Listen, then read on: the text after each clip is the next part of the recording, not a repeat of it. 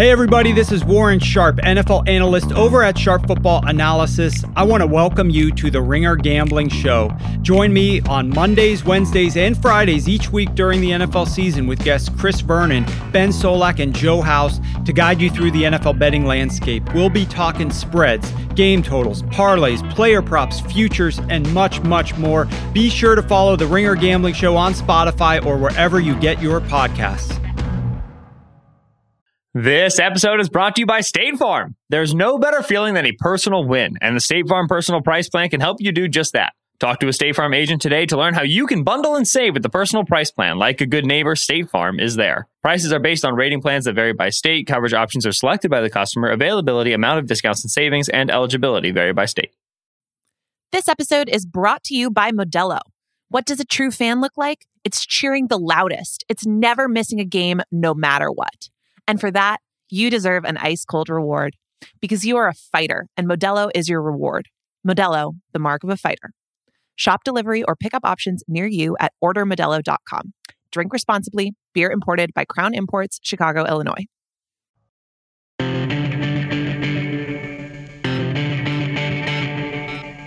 It is the Ringer NFL Show, part of the Ringer Podcast Network. I'm Kevin Clark. Awesome show today. The big question, is Kyler Murray going to win MVP? To answer that question, I'm joined by Josh Weinfuss, who covers the Arizona Cardinals for ESPN. We talk about Kyler, his rise, Cliff, how that team was built, the NFC West, other NFC contenders, the MVP race. Then Mark Trestman, longtime coach, joins me. He did intensive tape study of Kyler, of the Cliff Kingsbury offense, as well as really good nuggets on Justin Herbert, some of the other MVP candidates, really interesting kind of insight on the Bears team that he coached 2013 and 2014. I love both these conversations, and let's get to it. This episode is brought to you by State Farm. There's no better feeling than a personal win, and the State Farm Personal Price Plan can help you do just that. Talk to a State Farm agent today to learn how you can bundle and save with the Personal Price Plan. Like a good neighbor, State Farm is there. Prices are based on rating plans that vary by state. Coverage options are selected by the customer. Availability, amount of discounts and savings, and eligibility vary by state. This episode is brought to you by Indeed. We're driven by the search for better. But when it comes to hiring, the best way to search for a candidate isn't to search at all. Don't search, match with Indeed. Use Indeed for scheduling, screening, and messaging so you can connect with candidates faster. And listeners of this show will get a $75 sponsored job credit to get your jobs more visibility at Indeed.com/Ringer NFL. Just go to Indeed.com/Ringer NFL right now and support our show by saying you heard about Indeed on this podcast. Terms and conditions apply. Need to hire? You need Indeed. All right, Josh Weinfuss, ESPN Arizona Cardinals writer, longtime Arizona Cardinals writer. Josh, you're covering a good team right now. Yeah, I don't know what this feels like. It's happened, like a team this good. It's only happened one other time. That was 2015 with, Bruce Arians, and Carson Palmer, and David Johnson coming onto the scene. So other than that, there's been some bad football here the last few years. So it's kind of nice. There's been some real bad football. And now there's some of the most exciting football anywhere on the planet right now. And I want to start here. So the big question for this episode is, can Kyler Murray win the MVP? And I want to start at the beginning. The decision to draft Kyler Murray when they already had Josh Rosen. We saw the memes many years ago. The Josh is our guy thing, which still kind of gets recirculated all the time because Cliff Kingsbury gave Josh Rosen a vote of confidence around the time he took the job. But how did the franchise view Kyler Murray when they got that first overall pick? And sort of, did they know he was going to be this special? Is that why they made this move, Josh? So they didn't really know anything until they hired Kingsbury, which was about 9-10 days after that season ended, right? So they came off of a 3-13 year with Steve Wilkes in 2018. The year was a disaster, right? He's a defensive-minded head coach. He changed the entire scheme from a 3-4 to a 4-3. They had Rosen. They had Sam Bradford for the first 3 games, 3 quarters, whatever it was. And it was just an utter mess, right? Wilkes didn't get along with the front office, all sorts of stuff. So then obviously they fired him, hired Cliff Kingsbury. And I think that they didn't care who, at that point, when they fired Wilkes and that kind of week and a half when they were doing their coaching search, I don't think that they even paid attention to the first pick. They wanted to get their coach in place and kind of let him make that decision. Right. But I think the second that they signed Kingsbury to a contract, that first pick was signed, sealed, and delivered, right? They knew. He knew who he wanted. He had wanted Kyler since he was 15 and couldn't get him at Texas Tech because the kid was an all-world talent, and he went to, obviously, to A&M and Oklahoma. So, they wanted to pair Kingsbury up with the quarterback of his choice, and the quarterback of his choice was obviously Kyler Murray. Wow, that's fascinating. The Kingsbury hire, and I want to kind of, again, go back in time here. The Kingsbury hire was strange because he took a college offensive coordinator job, and all of a sudden he's an NFL head coach. I don't necessarily want to get into the nuts and bolts of why that hire has happened, why that hire happened. That's been well documented. But Cliff's evolution as a pro coach has been what? What do we need to know about Cliff arriving in the NFL? A place. Listen, he was an NFL player. It's not like we had Bruce Feldman on a couple of weeks ago, and he was talking about the difference between Urban Meyer and some of the other guys is that if you've been in the NFL for one day, you understand the beast a little bit more. Urban Meyer had not been. Cliff Kingsbury had been. But the journey to him becoming at least he's an undefeated head coach right now going into Thursday Night Football. What has been the tent poles of that journey? So first off, it's really funny that you bring up the whole idea that Kingsbury had NFL experience compared to those other coaches. Because I was standing in Whole Foods the other day talking to my dad, and I brought up that exact point because he understands just the NFL way of life. He understands what guys are going through. And I think that's helped him immensely relate to a locker room. Whereas guys like Saban and Urban Meyer and Matt Rule, like they probably understand it to a degree, but not having lived it, not having kind of had to go through that idea that you can get cut every day. Like you need to put food on your table and all that stuff. Like these are grown men and Kingsbury understands it. So I think over the 3 years, that's really helped him quite a bit. But what's really kind of evolved with him is his understanding of NFL offensive football. He came in, from what I understand, and he had all these plays he wanted to do. And basically the coaches who had been around for a while were like, no. Like went across the board and was like, these aren't going to work because you just can't do this in the NFL, whether it's because of the hash marks or because of the athleticism. Guys are going sideline to sideline a lot easier, a lot better here than they are in college. So a lot of the schemes that he wants to run, all the fancy stuff, like just wasn't going to work.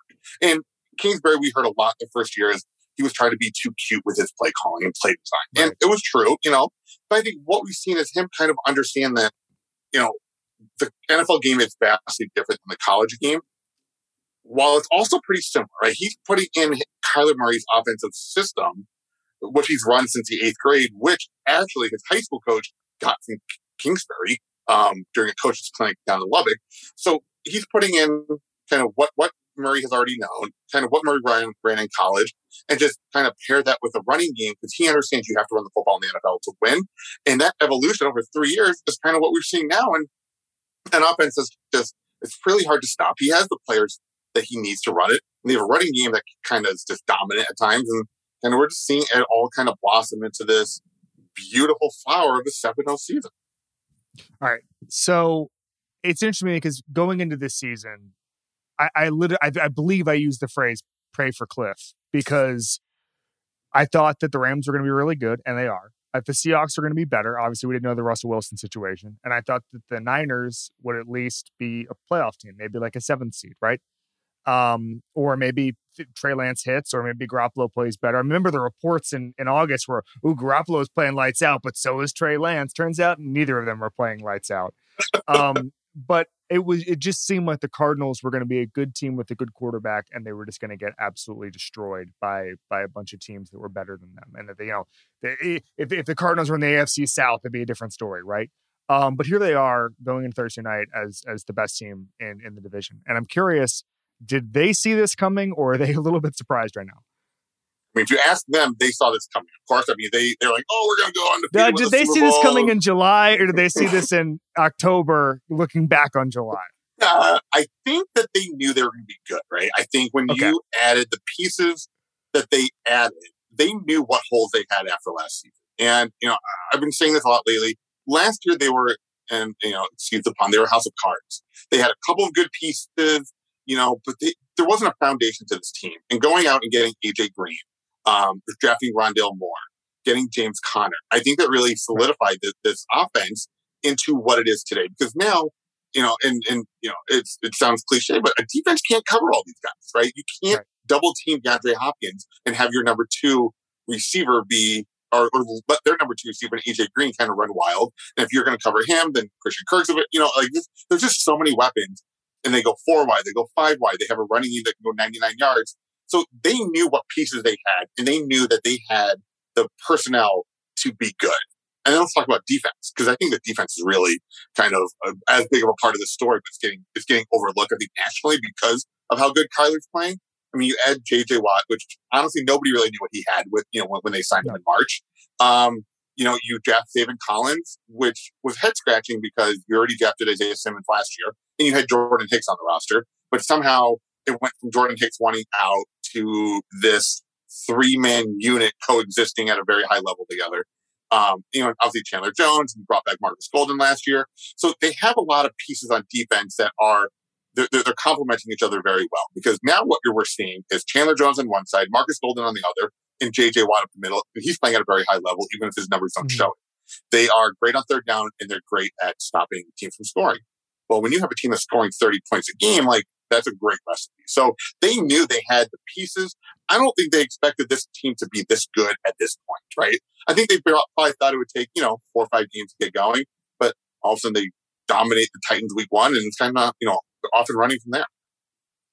All right. So what I like about your answer is you said that no one's talking enough about the defense nationally. They're only talking about Kyler. So I'm going to ask you 5 Kyler questions in a row. All right. So let's take me inside the leap here, because Kyler Murray's playing like an MVP candidate, and it's been unbelievable to watch. And some of that, as you said, is the offense around him, is Rondale Moore, is just certain other guys around him taking the leap. And, even though Rodney Hudson's banged up, somebody like him, we had Jim Manos on the pod a couple weeks ago, and he was saying that when he's in head coaching job interviews, sometimes they say rank the positions that you prioritize. And so often when you're maximizing your quarterback, center is where you start, especially with the young quarterback. Protection, all that sort of help. But if you're to point to a couple of things, okay, this is happening, his greatness, his leap here is happening because of blank, where do we start, Josh? His ability to check in and out of plays. So we really didn't see that the first couple of years, and we're seeing it a ton this year. He has a much better understanding of A, what the Cardinals are doing, B, what Cliff is thinking, and C, what defenses are trying to do to him. So when he sees stuff at the line of scrimmage, he's been checking in and out of a ton all year, right? Just whether it's plays, whether it's blocking schemes, whatever it is. Some of that is from Rodney Hudson, he was playing at a very high level before he got hurt too. And that helped him. That helped Kyler quite a bit, because before this, he was playing behind a very young center in Mason Cole, now with the Vikings, and that wasn't a good recipe for a young quarterback to develop. But now he has a veteran center. But we're seeing Kyler kind of that understand, right? He's taking that mental jump just as much as he's taking a physical jump. So, if he sees the safety shade one way, he's going, he'll check into a throw to DeAndre, whatever it is. But that's allowed him to kind of take control of this offense. So whatever Cliff calls, Kyler has that freedom to go into whatever he wants, whatever he's comfortable with. And every one of their plays has 3 options. It's a run, it's a pass, it's a Kyler keeper. So he's able to kind of just do what he wants out there. And I think what we're seeing that guy that was great in high school, that was great in college, now be able to have that ownership, that freedom to do what he wants in the field. And now he's doing that in the NFL. Wow. That was fascinating. I didn't anticipate that, with Kyler and, we're going to talk about this a little bit later with Mark Trestman, but with Kyler and his athleticism, I think that sometimes people don't realize how good of a passer he's been. And you see that now. I mean, to be honest with you, I don't think AJ Green has a lot left, but he looks like he has a lot left when Kyler Murray makes him look good. And with the Hopkins thing, with the Kirk thing, I mean, there's just so many options, as you said, in the offense. And I'm curious, how they built this receiving core and what they had kind of in mind when they were putting it together. I mean, obviously, if you can get DeAndre Hopkins, you get DeAndre Hopkins. But how did they view sort of the accumulation of these assets to build around Kyler, and how did they maximize him from just a personnel standpoint? They've been trying to do this for 3 years, right? So his rookie year in 2019, they drafted Andy Isabella and Keyshawn Johnson. Johnson's not on the team anymore. They drafted one more, Hassan Butler, I think it was. They cut him pretty early on. I think maybe before year 2.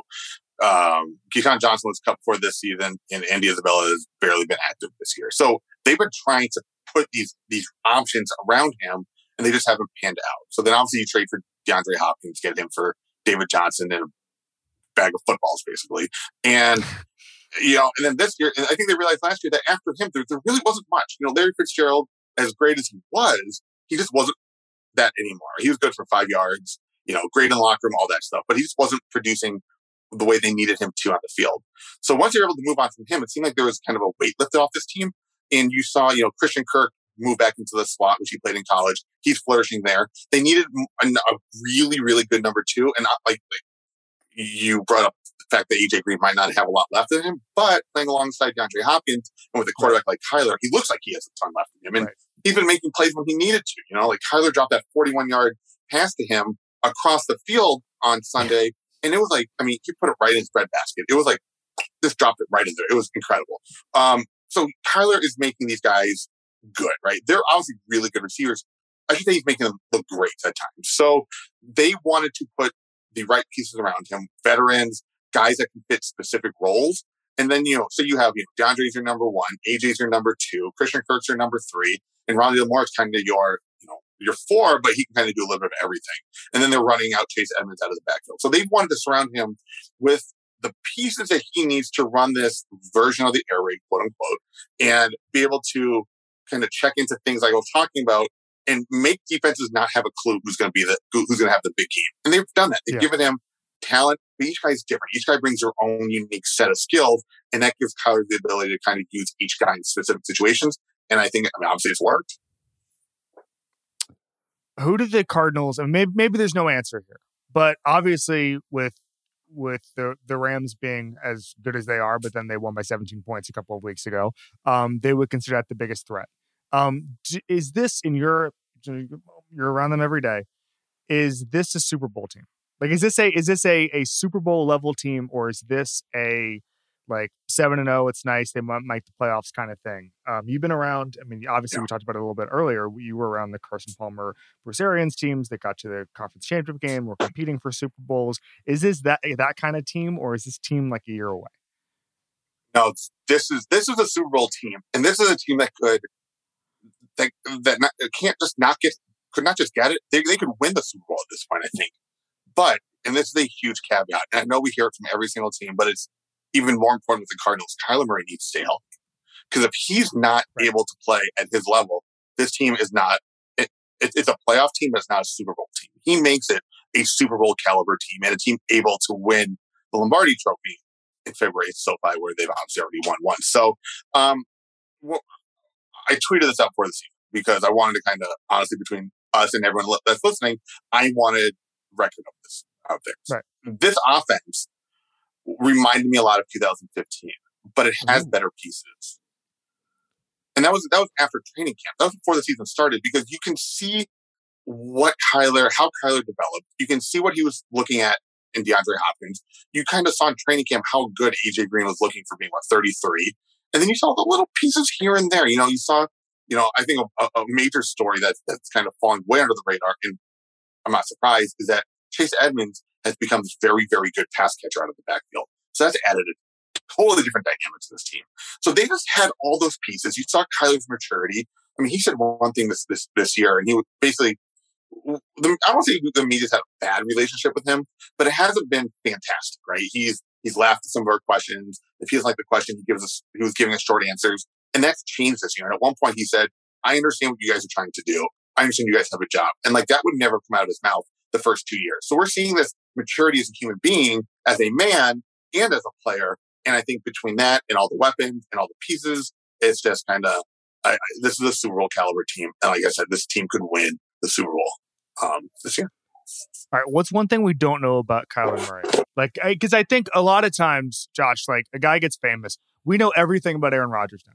We know every single thing about Russell Wilson. In fact, we just learned that Russell Wilson, if he can't play, just kind of runs around the field doing mental reps or whatever. So we're learning things about, I guess we're learning new things all the time, but we know a hell of a lot about the star quarterbacks in this league. If you just read Seth Wickersham's book, you learned a hell of a lot more about Tom Brady than you did.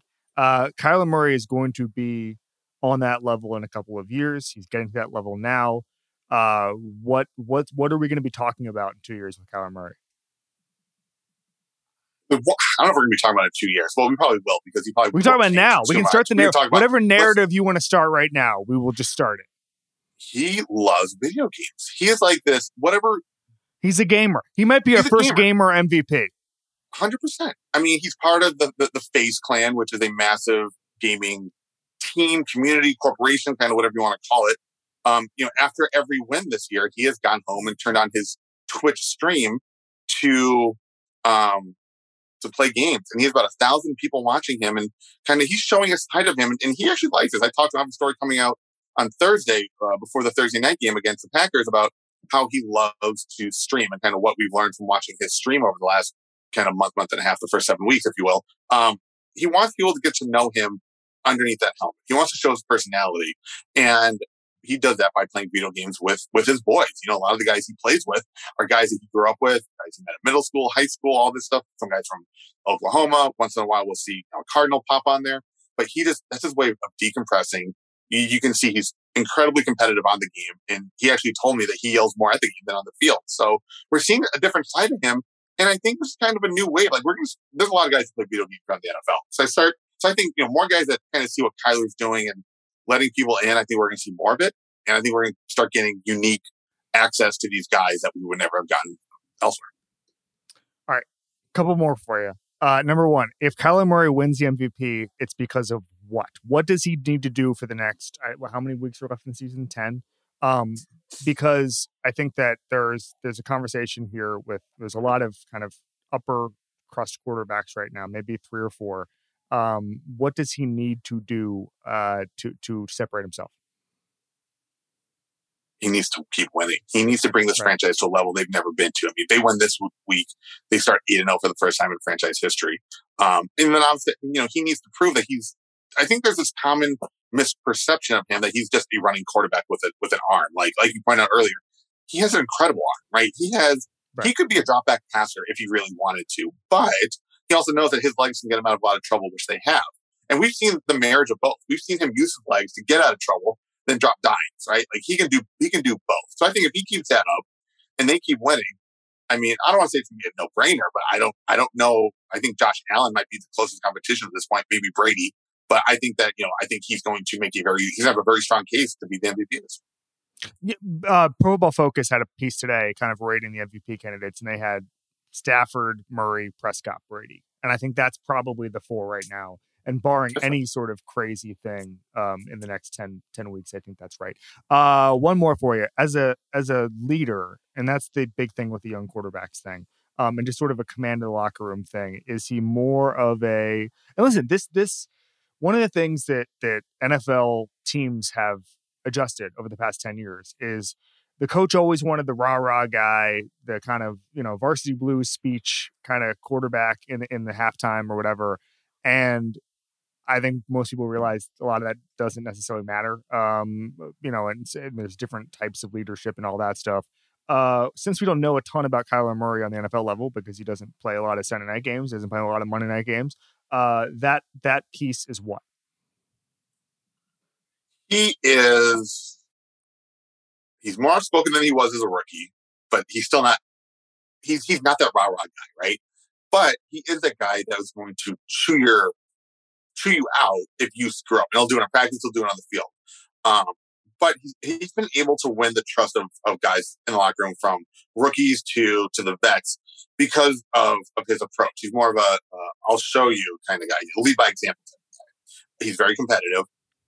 And guys know that, he will, especially offensive linemen, they know they will make him look right, or he will make them look right. So I think the combination of all of that has been kind of Kyler developing as a leader. He goes out to dinner with the offensive line every week.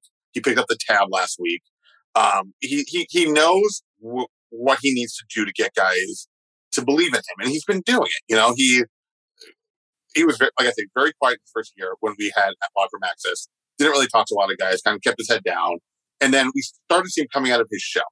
And I asked him about that once, and he tried to contest that. He's like, I don't really have a shell. And I was like, well, you do. What I see from what we've seen on a day-to-day basis, you've had more of a personality show the last couple of years. And what he said to me was that if he knows you, if he's comfortable with you, that personality will be there. But if he doesn't know you, then he's going to kind of go into that shell like a little hermit and just wait until he's comfortable with you. And I think that's pretty common in society, right? I mean, who's just totally open and verbose and all this other stuff with guys he just met. So I think early on, that's what we saw out of him. And now he's more comfortable with guys and he understands his role in this team, right? He loves being the face of the franchise.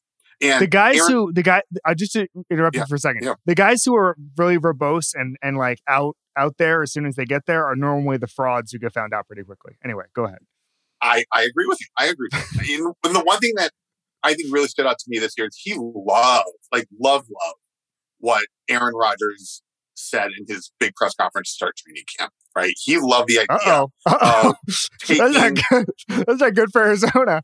I honestly, I think it empowered Kyler to a point because, he's always wanted to have some sort of say in personnel, but now he feels like this is my team. I know what we need to win. Now we're talking. Now he wants, he loves texting Kingsbury and GM Steve Keim about guys. He even said, he's like, I will shoot. Basically, he'll shoot his shot, right? He'll be like, I want this guy. I want this guy. He's like, it doesn't happen. It's out of my control. But he's like, I'm going to let them know who I want and what I want because I'm out there. I understand what we need, what we're missing, what we have better than anybody. And I agree with him, right? So I think we're starting to see that leadership kind of improve and develop over every single facet of him as a person, him as a player. And we're literally watching him mature and develop in front of our eyes. Unbelievable. Kyler Murray's on Twitch. Josh Weinfuss is on ESPN. You can find both of those guys there. Thanks for joining us, buddy. Thanks, Kevin. Appreciate it. This episode is brought to you by Modelo. What does a true fan look like? It's cheering the loudest. It's never missing a game, no matter what. And for that, you deserve an ice-cold reward because you are a fighter, and Modelo is your reward. Modelo, the mark of a fighter. Shop delivery or pickup options near you at ordermodelo.com. Drink responsibly. Beer imported by Crown Imports, Chicago, Illinois. This episode is brought to you by Cars.com. When you add your car to your garage on Cars.com, you'll unlock access to real-time insights into how much your car is worth. Plus, view its historical and projected value to decide when to sell. So when the time is right, you can secure an instant offer from a local dealership or sell it yourself on Cars.com. Start tracking your car's value with your garage on Cars.com. All right, Mark Trestman, longtime coach, head coach, offensive coordinator at many different levels of football. We are excited for him to break down offenses, quarterbacks, coaching, all of it. Mark, what's going on, buddy? That's a lot to ask, Kevin. I'll do the best I can, but thanks for coming out today. I'm appreciative of the opportunity to catch up with you. Yeah, no, this will be really fun. So I wanted to start the theme of the episode, big picture, is Kyler Murray going to win MVP? And I think that there is something really interesting about when a quarterback makes the leap, about why he made the leap and kind of everything that went right for him. And we're seeing a guy right now who is playing as good as anybody in the league. I'm curious, when you watch the tape, Mark, you see what from Kyler, first of all, and then we'll get into the Cardinals offense. Yeah, I think we should start with the big picture, Kevin, and just talk about what's going on around him. 3 years with the same coach, familiarity with the offense. Steve Keim has done a tremendous job of adding some difference-making and game-wrecking pieces on both sides of the ball. They also play continuity football in Arizona, where the defense is matching a lot of the things the offense is doing. They're playing the run to pass in Arizona is 50-50, 49-51. That's a little unusual for the NFL. So where Trevor Lawrence is in a 60-40 pass to run, Kyler's in a 50-50 pass to run or run to pass. That helps him a lot. He also doesn't change protections at the line of scrimmage. And what they've done for him, they've made it very much a quarterback-friendly offense from that side of it. And it'll be interesting when the Packers see that, how they maybe incorporate some things defensively to confuse the line to get to him. 50% or more of the passes have been on or near the line of scrimmage. The last 3 weeks, they're 80% on third down. They've converted all their fourth downs over the year, 100%. So there's a lot of big picture things going on.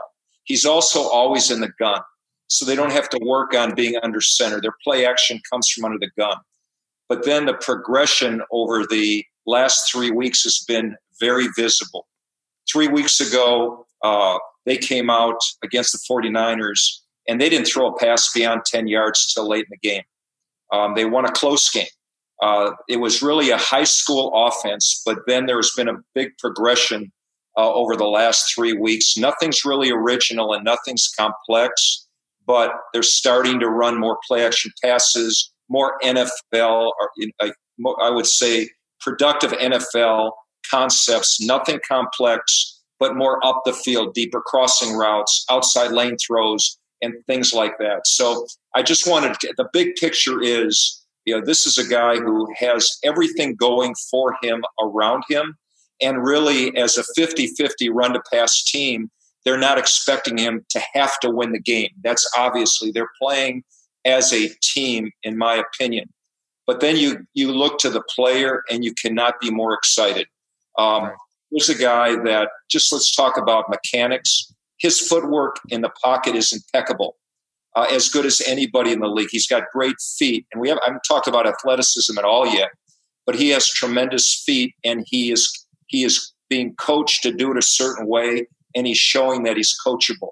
A quick three is a quick three. A rock and throw is a rock and throw. 3 big, 2 quick, in the gun is equivalent of a 7-step, and his right foot's at 9.5 yards. So all of his mechanics coincide with the depths of the routes. He's as good as anybody with that. The thing I really like about him, when he's in the pocket, he's an excellent pocket passer. Tip of the ball in the V of the neck. The ball is up and out. It's a beautiful, smooth motion, is that his eyes are always up. He's always working the pocket and looking to complete. When he gets those true NFL concepts where there's a deep over with a flat and a check, he's reading through it. He's playing with a quiet mind, and he's staying in the pocket as long as he can. And when he climbs or when he slides, his eyes are always up. He's looking to finish progressions and looking to down the field to make the throws and looking to run last. He plays with an incredible, quiet and confident demeanor. I would bet he doesn't have to take a shower after games. That's how calm he is. And yet over the 3 weeks, he has taken some hits. And there are things that defenses are going to test him on by pushing the middle of the pocket, where his height could be a disadvantage, and he plays well in the pocket. They'll push the pocket, and the Browns and the 49ers did a good job of containing him and keeping him in the pocket to make the throws. He was not a difference maker against the 49ers, but he did show on the last couple plays of the game his ability to drop back and throw the ball down the field.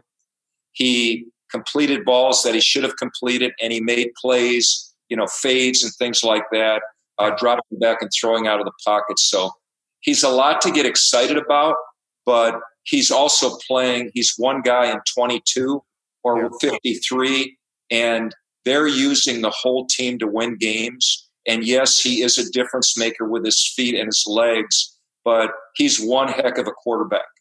And will continue to grow, but the game isn't on his shoulders until it has to be. And when it has to be, he's making the plays. Mark, we talked briefly yesterday about what we were going to talk about today, and you mentioned that you'd recruited Russell Wilson out of high school when you were at NC State. You didn't coach him by the time that he was starting for the Wolfpack. But I'm curious, when a quarterback doesn't have the size advantage, and listen, things have changed so much over the last 20 years. I remember, the reason Drew Brees dropped to the second round was because he wasn't 6 feet tall. Russell Wilson dropped to the third round. Kyler Murray was the first overall pick. And part of that, Baker was also not prototypical size. He was the first overall pick, but things have changed so much. I'm curious, is that the game changing? Is that just front offices realizing the smaller guy can be good? Is that scheme changes? Why are shorter quarterbacks, and listen, Justin Herbert's doing great at 6'6", but why are shorter quarterbacks thriving now than maybe they weren't 20 years ago? Well, that's 5 generations ago, Frank Tarkenton was one of the best quarterbacks in football, and he was Russell Wilson's size. He was barely to 6 feet tall. And when I recruited Russell Wilson, really that's who I thought he would be. And the only reason, as I told you yesterday, I gave Russell a first-round grade in charisma and football intelligence, and a third-round grade. I'm talking high school, but projecting him as a college player as a third-round pick, because I was afraid to say that a 5'10" quarterback could play in the NFL. But the fact is, it's proven that they can stand in the pocket and throw the ball. And I think that, going to your question, it's more like when you're a coordinator today, you would give anything if your quarterback could extend a play and make a first down on third down a couple of times a game with his legs or his athleticism. That goes a long way to extending drives and making plays. And I think that that's more what coordinators are looking for. Justin Herbert can do it. Tannehill can do it. Dak can do it. Around the league, there's just sufficient enough to either do it well or do it what I would call sufficiently enough to get it done. Let's kind of go around and, we talked a little bit about Cliff's offense here and kind of how everything has changed as far as, Cliff was a college coach a couple of years ago. He took a job as a college coordinator before he took the job in Arizona in the same offseason. When you look at how offenses have changed and incorporating a little more college concepts over the past couple of years, and you're a guy, you straddled that line a handful of times. Not only were you a college coordinator, you were an NFL head coach, you were in Canada as a head coach. I'm curious, the biggest change over the past, few years as far as that goes has been what, Mark? Yeah, I think the biggest change is what teams are doing with, number one, misdirection. There's a lot more motion, a lot more ghost, a lot more just moving people around at the snap of the ball to create misdirection from a defensive standpoint. More teams are in the gun more. More teams aren't going, traditional under center on first down and then in the gun on second and third down. They can be in the gun and empty on the first play of the game from the -10. Everybody is using the entire offense on all 4 downs. So I don't see, when I'm watching, Cliff's offense, they are a traditional NFL offense out of the gun. They're not using a lot of motion, there's a little bit of it, but the plays that they are running are universal NFL plays. And around the league, that you probably see, there's 4 or 5 teams, Kansas City's one of them. And I just say that they do a good job with their research and development. They go back into college and high school and find these little nuanced boutique plays, and they're not afraid to throw them out there. But most of the teams are running conventional plays. There's a lot more bubbles to take the heat off the quarterback. That's really evident when you watch, certainly the Cardinals. But, Aaron Rodgers has used them the last 5-6 years. They're a lot more evident, and that comes from the colleges. Yeah, no, and it's fascinating to sort of see that evolution. Looking at your resume, Mark, one thing that stands out to me is at the NFL level, you've not had a ton of young quarterbacks. You were the last NFL stop was in Baltimore. You had Joe Flacco, Jay Cutler, obviously was mid-career. Even going back, you had Rich Gannon with the Raiders, Steve Young at one point. You were the quarterbacks coach and offensive coordinator for. And I'm curious, when you think about young quarterbacks now, going off of Kyler, going off of so much of the success some of these guys have had. Mahomes came in second year, was so good. Is it easier now to be a young quarterback than it was, even just a few years ago, because of not only the scheme changes, but then the rule changes, because of the college game and the way that it's played? But when the NFL Kyler is coming into is more conducive to being a successful young quarterback? I think that's a really hard question, and this is really not a strong opinion, but I think that quarterbacks drafted in the first round should play right away. Right. I think that there's always the anomaly that they don't have to play because there's a great player in front of them. But I think you got to get out there and get him playing as quickly as you can. The youngest quarterback really I had was Jake Plummer, and he was in his second or third year at the time, and I didn't do a very good job initially. I tried to protect him, and as soon as we started throwing the ball more and going to no huddle and doing and letting him use his gifts, his athleticism, and his arm talent, we used the running game to keep him honest. But just letting him go was the way to go. So I'm not the best expert on this because I haven't worked with, any of these young guys, but, I think part of it is they're more trained up. They're getting more off-season training. They're working with quarterback coaches. They're learning offenses in the off-season through the training sessions that they have. And they're just more developed and highly evolved, I think, now than they ever have been before. And they're throwing the ball more than ever, in college. We talked a little bit yesterday briefly about kind of what you think about the current crop of head coaches. And, obviously Cliff Kingsbury missed time with COVID and all that stuff. And so it's been a little bit stunted there. But I'm curious, is it true? I read this, that are you teaching a class at University of Miami on leadership? Yeah. This past off season, I taught a leadership course at the law school there where I graduated. And now we're talking. And I was on an advisory board there for the last 5 or 6 years. And they asked me to do a class virtually last year. And now we've taken it up a notch, and what we're doing it on campus this year. That's great. I went to University of Miami. I was all over that subway in the law school there. That's my only tie to the law school. There's a great subway there. All right. So when you're looking at the current crop of coaches in the NFL, it's a younger group, kind of like the quarterbacks. But are there any coaches right now who stand out to you as sort of, obviously we know the Belichicks and the Reeds and the Harbaughs, but are there any coaches right now they're maybe not talking enough about, Mark? I think that it's, I just, as we talked yesterday, there's signs that things are changing. I mean, I like the way Pete Carroll came out the other day and showed I think vulnerability is key, to leadership today. Leadership is more horizontal. And I'll talk about that in a second, where it does. We've seen coaches go out with COVID and teams continue to win. Stefanski did it last year, and who's a great young coach. It happened with Cliff. But Pete came out and said, I may not be the coach I have been without Russell.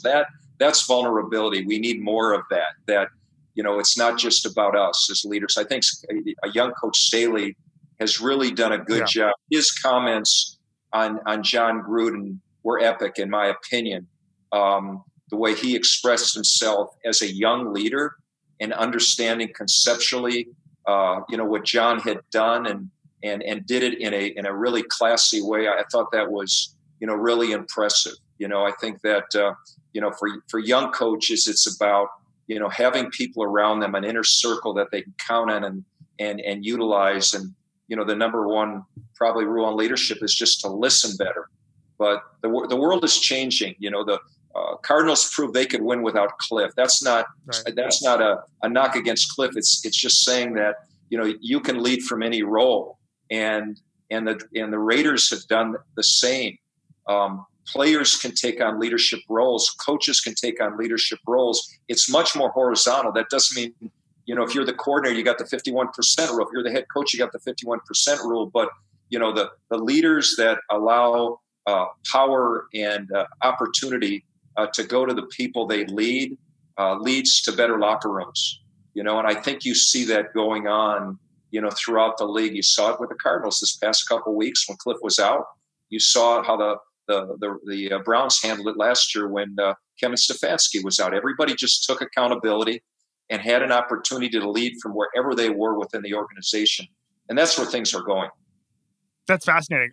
You were the head coach of the 2013 and 2014 Bears. That was an interesting locker room. Jay Cutler, Marty Bennett was on that team. A lot of big personalities. What did you learn about football and trying to manage that? And then were there things that stick out to you, mistakes, things you wish you could take back or have back, whatever? Yeah, I think that, I made mistakes, no doubt about it. And there were some perceptions that have come out of, Chicago that really aren't reality. And I just had to live with that. But, going into it, I really respected Lovie Smith. I didn't think he deserved to get fired. I think they were 10-6 that year. I went into an organization where, I coached a little bit differently. A lot of the concepts that I truly believe in that are being used now in football, we were using then. But I didn't really pay attention to some of the stronger personalities who were on the team. And I wish I would have spent more time with them. I spent a lot of time with a lot of the players, but not enough time with the guys that I think were the decorated veterans and realizing the loyalty they had. I wish I would have done that differently. I think that really goes to it. In the first year, we had a hell of a year, and we lost on fourth downs to Aaron Rodgers, which teams have done in the past, and we just couldn't do it again. We were 13-13, at one point in time, and then we went on a major losing streak. And people have their own opinions of why it happened. I take responsibility for that, but just a better job of listening and trying to understand what I was getting myself into. I think instead of getting caught up in how I wanted it to be, the players that were new and younger got it very quickly. The ones that were older, it was more difficult for them to understand. And then when we started to lose at the end, we just couldn't hold it together perceptively. Reality wise, I think we could have. Yeah, no, and it's interesting because you've coached college players, great college players, and you've coached great NFL players as well, obviously. And one thing that I think has reared its head as far as from leadership standpoint has been Urban Meyer over the past couple of weeks, and people talking about how you can't coach college players like NFL players and vice versa, obviously. And that jump, and Cliff is doing it as well, that Cliff understood the NFL level because he played in it. But with a difference between coaching college players and strong veteran NFL players is what, Mark? Well, I think that everything starts with trust. Right. Everything starts with having relationships. So I don't look at it being different. I mean, I don't have enough experience at the college level. The thing I know in college, when you coach them, the most important thing in their life is necessary football. That's what I did really love about college football. You had to deal with the other aspects of it. When you walk into an NFL, locker room, it's all about football, but it's still all about relationships. It's still all about developing trust. It's all about not just saying how you doing, but what are your hopes and dreams? What do you care about? What can I do for you? How can I help you get better? And it starts with knowing your science. You have to be able to take the complexity and science of football, which isn't just blocking and tackling. It's a lot more than that. It's taking science and making it simple for the players. And players have to believe that you can help them master their craft. That's number one. Whether it's through your coordinators, whether it's administratively, whatever it is, they have to believe that whatever position you're in, you can help them master their craft and take a complex game and make it simple so they can execute during the chaos of a game. That's the big difference to me. Fascinating. The big picture question on this entire podcast, Mark, was can Kyler Murray win the MVP, or is Kyler Murray going to be the MVP? You've watched a lot of tape of Kyler, but you've watched also some of the other candidates, whether that's Matthew Stafford, Dak Prescott, Tom Brady. At the end of the year, looking off of what you've seen, who do you think is going to have the best 2021 season, Mark? Boy, that's we know the season is fluid, so we just have to base it on 7 games. And when you go down the line, you just everybody wants to coach Justin Herbert. I talked about this a couple of weeks ago on a podcast. There's nuances to coaching the Mahomes of the world. There's nuances to Russell Wilson's of the world, the guys that make things happen that are so amazing. They have this amazing it factor. But if you tell Justin Herbert to take 5 quick, plan and throw, or take 3 big, 2 quick and hitch, second hitch to the wide and kick it out to the flare control, that's what shows up on tape. And then he runs. So I just look at him as just being a joy to watch. I mean, it's Dak is certainly proven early on that he's right in it. Aaron Rodgers is impeccable. Yep. Josh Allen to me is, continues to, he's going to play well the end of the season here. Those are the guys that just pop in my mind. Yeah. And, I think Tannehill's done a great job of managing this football team and doing, he's won as many games as any of them and won as many in the fourth quarter. I think because of Henry, his play has been understated. That's fascinating. With Herbert in particular, 6'6", great vision, can make all the throws. I mean, it looks like he doesn't even make a bad pass. Right? It's just really unbelievable to see how he started his career so far, right, Mark? Yeah, I mean, you said Herbert, right? Yeah.